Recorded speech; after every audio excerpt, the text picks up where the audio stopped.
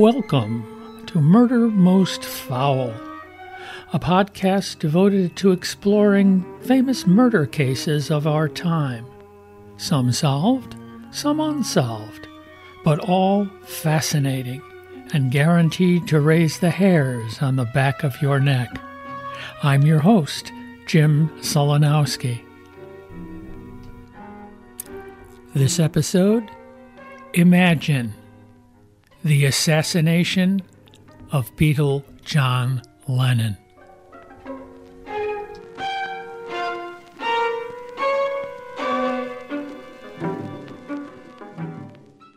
This is the CBS Evening News with Walter Cronkite.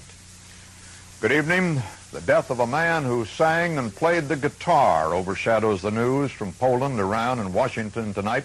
Former Beatle John Lennon, who was 40, was shot and killed last night outside his luxury apartment in New York. The alleged killer is an unemployed security guard and printer who had lived in Hawaii. News of Lennon's death touched off a wave of shock and mourning around the world. Steve Young reports.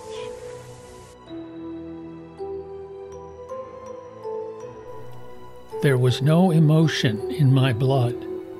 There was no anger. There was nothing. It was dead silence in my brain.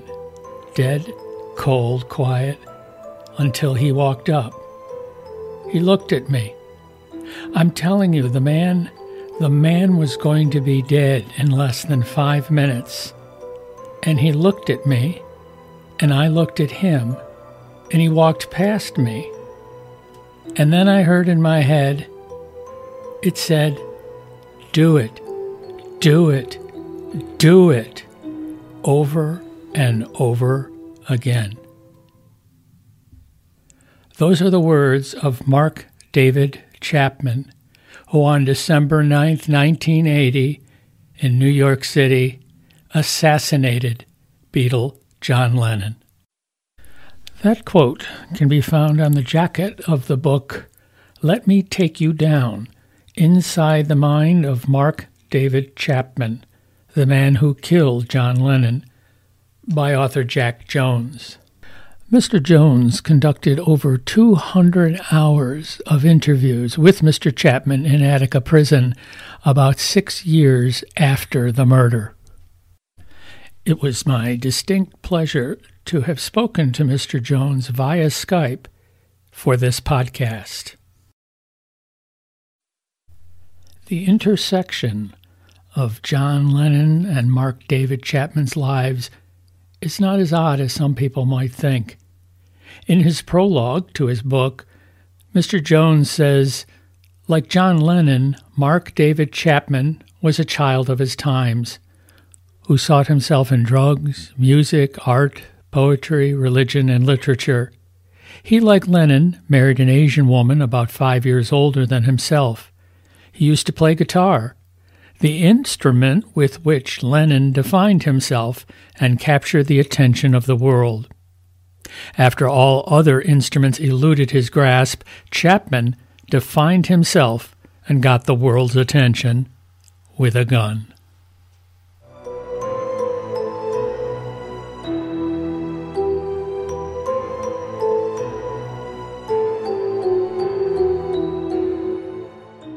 He fixated on John Lennon from a quite early age after getting involved with drugs at an entirely too early age and, finding God while he was taking acid and becoming an extremist evangelical Christian almost overnight, returning to school where he had been known the previous year as this kind of dirty, drug-taking hippie kind of guy to, all dressed up and handing out religious pamphlets and preaching the praises of this one evangelical Presbyterian sect in Georgia where he was born and raised. Religion fueled what happened here to an extent that should not be underestimated, the way that religion is fueling right now in our country a great division and this hatred-like thing, which seemed to ensnare Nazi Germany back in the 1930s. Chapman was a microcosm of what religion can do in terms of mass hysteria. When John Lennon wrote the song Imagine There's No Heaven and made statements that the Beatles were more popular than Jesus that were taken out of context, there was a mass hysteria that erupted among the evangelicals in the southern states at that time. If you go online, you'll see YouTube videos of these imbecile ministers burning Beatle records and basically launching a crusade against everything to do with Beatles and John Lennon in particular. Chapman picked up on that. His friends remember him picking up his guitar, which he actually can play quite well and has a pretty good singing voice, and singing Imagine, changing the lyrics to Imagine John Lennon is Dead.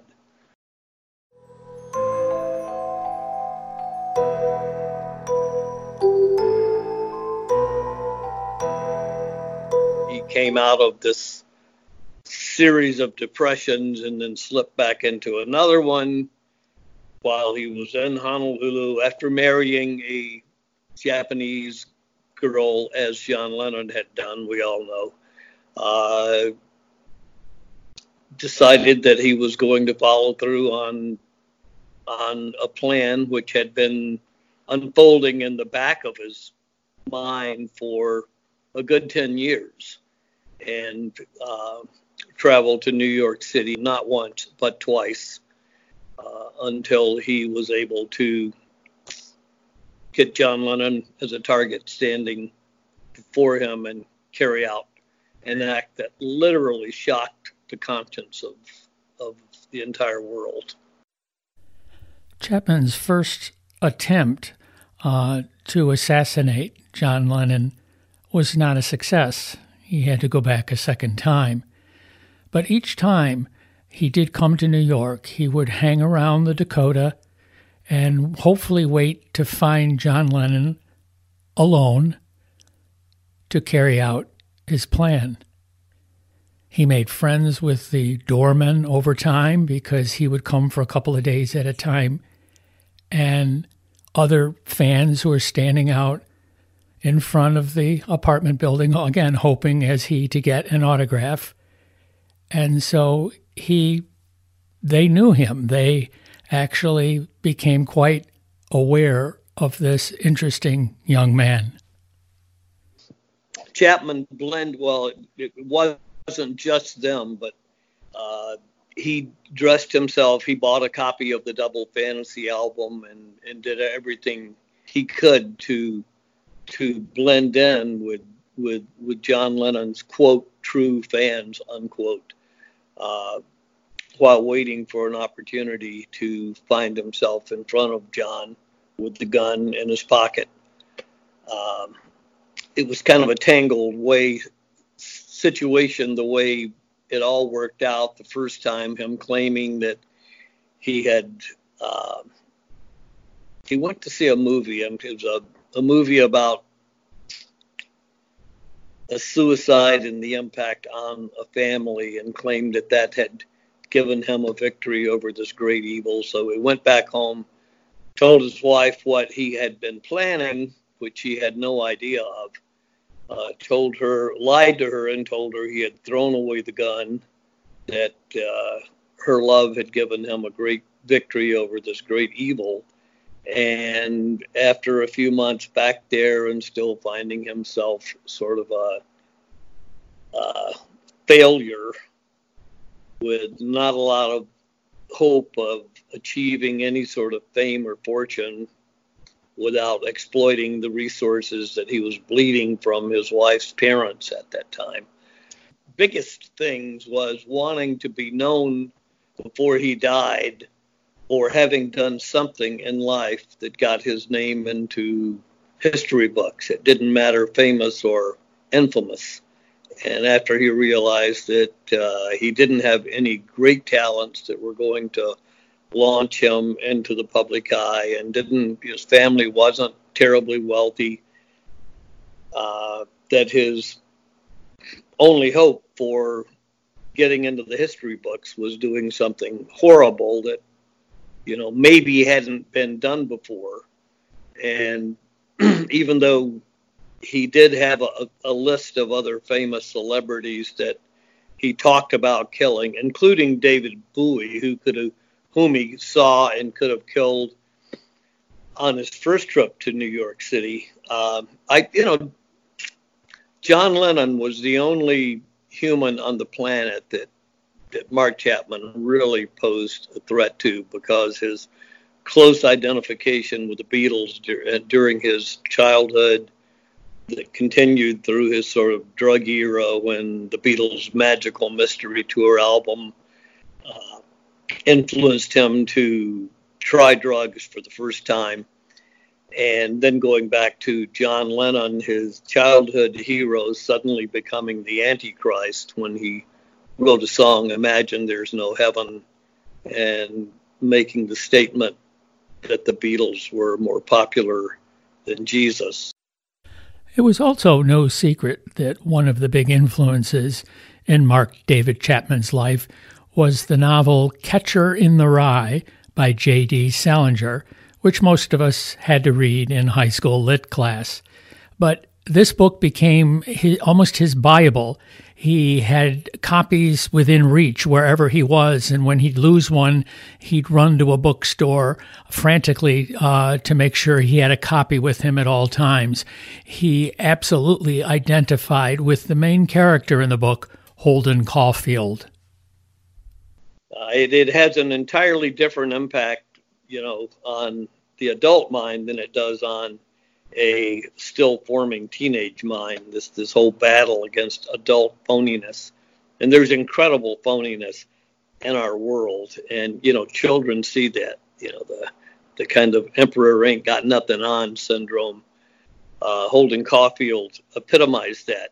And in Mark's still quite infantile mind, although he was 24, 25 years old at that time, very much, emotionally arrested development, he began to fancy himself the real life Holden Caulfield, who was going to strike a blow against adult phoniness by killing John Lennon, who, of course, wrote and sang songs about this world of equality and freedom and sharing, and yet who lived among the adult tyrants, the powerful rich, who looked down on all of the little people like him, which he had become.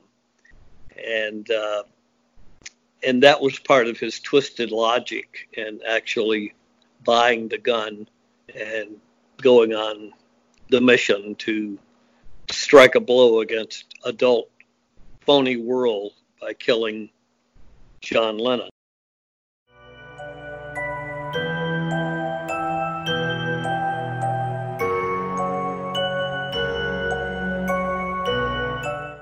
To be blunt, not only was Mark David Chapman a murderer, but at heart, he was a coward.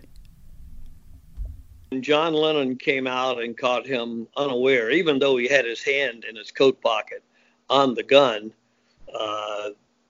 This figure he had come to know only in his mind through as a media cardboard character on an album cover was a real life human being with a little boy, his 5-year-old son, Sean, at that time, holding his hand.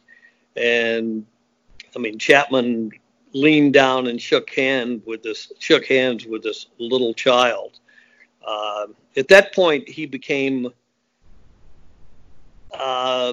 reverted to his Captain Nemo persona, which is there was a time when children loved him when he was a counselor at a YMCA camp. You might recall that from my book too. Yep. And, here was a lovely little person in front of him. And and John Lennon signing his album and people all around, and he would have had to face the man and look him in the eye at that time while he was killing him, which he couldn't do. In the end, he had to wait until John came back, and I am sure that at that point, I'm sure in my own mind, if rather than just walk by him, I mean, John and Yoko had a hard day, and I think Yoko can be kind of a different, not so friendly person like John was anyway. If they had not walked by Chapman on that dark night, if John had come up and said, "Hey, you're the guy who signed the album for how you doing, come in and have a cup of tea or something," I think John would be alive to this day. But of course, it didn't happen quite that way.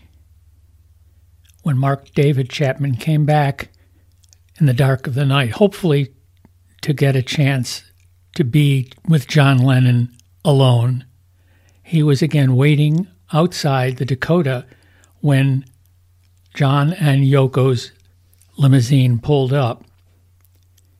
He was having a battle in his brain between the adult and the child. Reading from Mr. Jones' book, the adult began to pray. The child began to scream. The adult said no. The child screamed louder. The adult began to panic, and then he disappeared. There was just the child with his hand on the gun and dead silence in my brain. The back door of the limousine opened, and Yoko got out first. The child nodded to her. He smiled at her, but she didn't smile back, and the child didn't say anything. She just kept walking up the driveway under the archway towards the steps. Then John Lennon got out of the limousine. He had something in his hands, some cassette tapes. The child looked at his hero, and his broken toy, looked back at him. It was a hard look. The child was sure his hero recognized him from earlier in the day when he signed the album. Neither one smiled. No one said a word. There was dead silence in my brain, and John Lennon walked past me. He started walking faster as he went under the archway. Yoko was a little ahead of him, but he was there, by himself. His back was to the child, and the voice said, "Do it, do it, do it, do it." I aimed at his back. I pulled the trigger 5 times, and all hell broke loose in my mind. It was like everything had been stripped away then. It wasn't a make-believe world anymore. The movie strip broke. The explosions were deafening. After the first shot, Yoko crouched down and ran across the corner into the courtyard. Then the gun was empty, and John Lennon had disappeared. There was just the smell of gunpowder, a heavy, sickening smell. I saw Yoko come out of the courtyard and run up the steps through the door. Inside the Dakota, behind the door, some people were yelling. Somebody screamed. The child had left, and the fake adult was standing there with the gun in his hand. He couldn't move. The child shot and killed a music legend. Then the child vanished, and the shallow hulk of the phony adult was left there to pay the price. The doorman Jose was standing in front of me with tears in his eyes. "Do you know what you have done?" Jose was saying. "Do you know what you have done? Get away from here, man. Just get out of here." "But where would I go?" I said. "But where would I go?" Jose shook the gun out of my hand and kicked it across the driveway toward the courtyard. Someone came up the elevator at the corner of the archway, and Jose told him to take the gun away. I took the catcher in the rye out of my pocket. Then I took off my hat and coat and threw them down on the ground. I knew the police would come soon, and I wanted them to see I wasn't hiding a gun inside my coat. I was anxious. I wanted the police to hurry up and come. I was pacing and holding the book. I tried to read, but the words were crawling all over the pages. Nothing made any sense. I just wanted the police to come and take me away from there.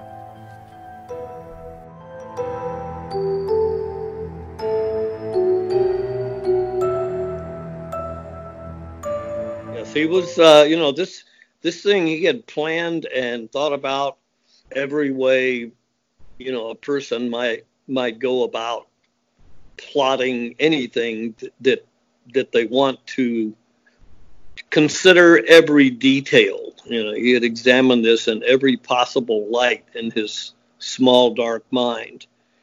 And that included instructions for his wife, who had no idea when he went back to New York that he was going to do this, who had believed him when he told her that he had thrown away the gun that he had bought to go there the first time to kill Lennon. Including the clothing he wore. He even bought the super comfortable waffle-soled shoes that he could wear because he knew that as a stalker, he could be standing outside for hours, and he knew the time of year, the weather. He needed to be warm. He needed to be comfortable. Chapman indeed did not run, did not hide. He finally had accomplished his goal. He had become somebody. The last thing he wanted was to get away and not be known. I mean, he had no intention of being this anonymous assassin and murdering John Lennon and sitting back somewhere alone for years later and chuckling they'll never find out that I did this. Son of Sam was much the same in that regard. He ultimately wanted to be caught, wanted to become known for this fear and terror he had created that gripped all of New York City. When the police finally did arrive to rescue Mark David Chapman, they were indeed very deferential. They did not harm him in any way. They put him in the back seat of a police car very carefully, while other officers loaded the bloody corpse of John Lennon into the back seat of another car. Mark was looking around from his vantage point, and suddenly the face of Yoko Ono appeared outside the patrol car, several feet away from him. Chapman tried to slide down into the cramped seat, but found himself unable to avert his eyes from the gaze of the woman he had just made a widow. Words again from the book by Jack Jones. Let me take you down inside the mind of Mark David Chapman, the man who killed John Lennon. Fans of John Lennon were denied the satisfaction of a trial when Mark David Chapman surprisingly pled guilty to murder. He was sentenced to 20 years to life and is to this day in Attica State Prison in upstate New York. And that's where Jack Jones first met up with Mark David Chapman. It was at least 8 years before the book was published. I was going in with a group. This was a religious-based counseling group that seemed to be practicing what the Bible, preaches by going in and working with prisoners. It was after the riots where state troopers slaughtered something like 60 inmates and prison guards, and then tried to blame the guard deaths on the inmates. You might recall that whole scandal. So the whole thing was sort of born of blood. I had worked inside the prison after that, undercover, to do a series of stories for the Democrat and Chronicle here on mental health and the criminal justice system. Actually, Berkowitz was very soon assigned to the prison after those articles appeared. These guys are all avid news junkies. He read my stories, wanted to meet with me. So that's how I got the first interview with Berkowitz. And working with the prison group, Cephas Attica later opened the door to Chapman, who, being a very religious sort, had been in contact at some point in his life with a somewhat well-known minister who was also a friend or protege of one of the Watergate burglars, Chuck Colson, who wound up doing prison time, and then started what became a very famous prison ministry. So I met Chapman on a couple of occasions with the understanding that I would just be there to talk to him, to meet him, but that I wouldn't be writing anything. And he assumed that I would be selling a story from those conversations to either writing it for the local newspaper or freelancing to a magazine, which I could have done. I didn't, because I promised I wouldn't, and I always try to keep my word. 8 or 10 years later, on the 10th anniversary, everybody on the planet wanted to talk to him. All of the major media people, Dan Rather, he had personal letters from all of these folks. Barbara Walters, whom he finally did talk to for the publication of my book. But he turned them all down, and one day, out of the blue, I had a letter saying, "Would you please visit me? I would like to talk to you." And he gave me, during that meeting, he gave me a 2-paragraph statement expressing, "I am remorseful that I killed this man." And I said, "Mark, yeah, this is all great, but if you're serious about trying to explore what happened and why, let's sit down and work on at least a long series of interviews that I can do a meaningful story about. And ideally, this would be a book, because this is a very complicated subject." And he said, "Well, let me pray about that." And he did. And then a week or so later, I had another letter saying God had given approval that we should start doing interviews. And at that time, it was fairly easy to access the prison system, as a media person, First Amendment rights and all that. And I went in and began, doing interviews, in which I tape recorded most of them. And that was the foundation for the book. Mark David Chapman has spent the last 40 years of his life in Attica State Prison. During that time, he has received much correspondence, both fan mail and hate mail. Several examples are included in Jack's book. He got fan mail from people who said that they had contemplated doing the same sort of thing.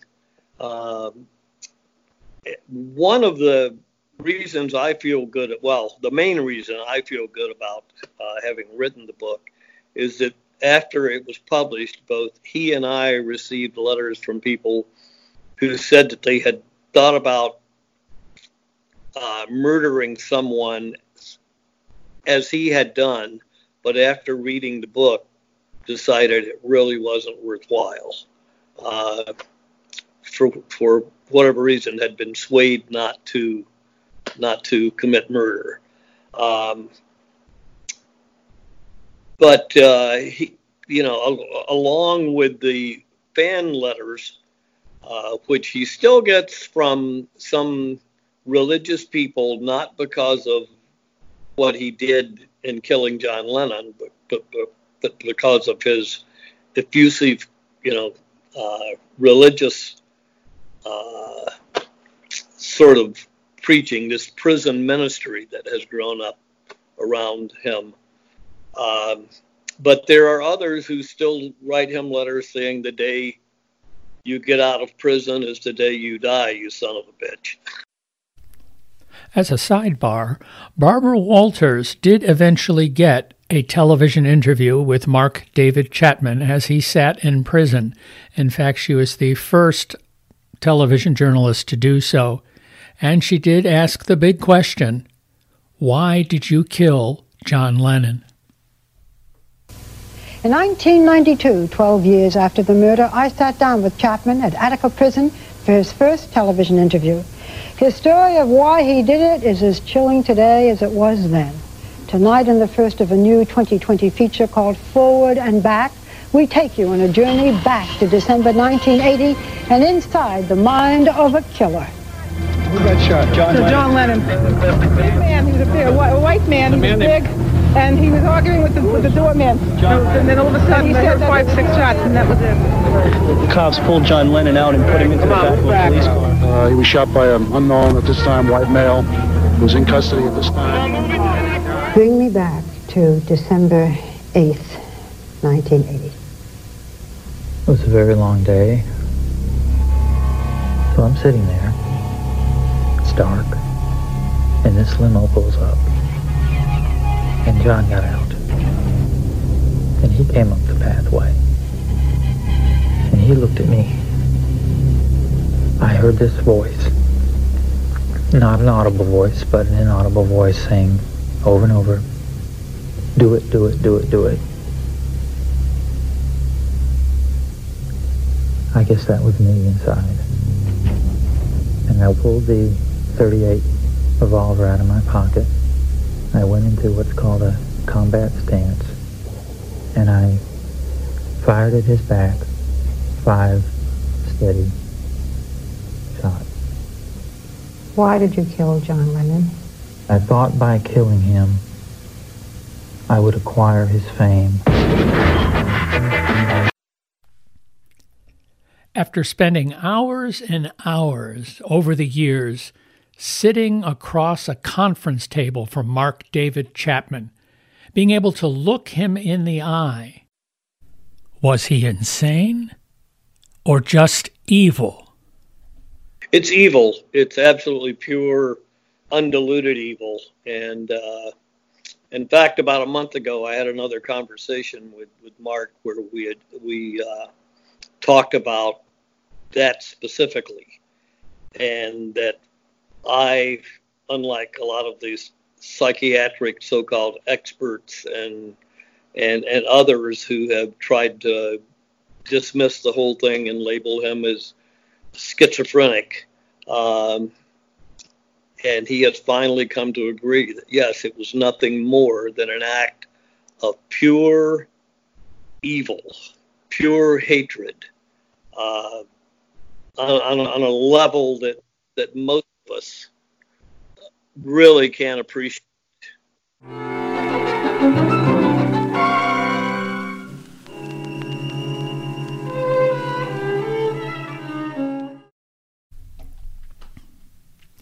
In researching this podcast, I took the opportunity to travel to New York City and stand outside the Dakota Apartments. It was a sunny but cold February afternoon. The sun was just setting.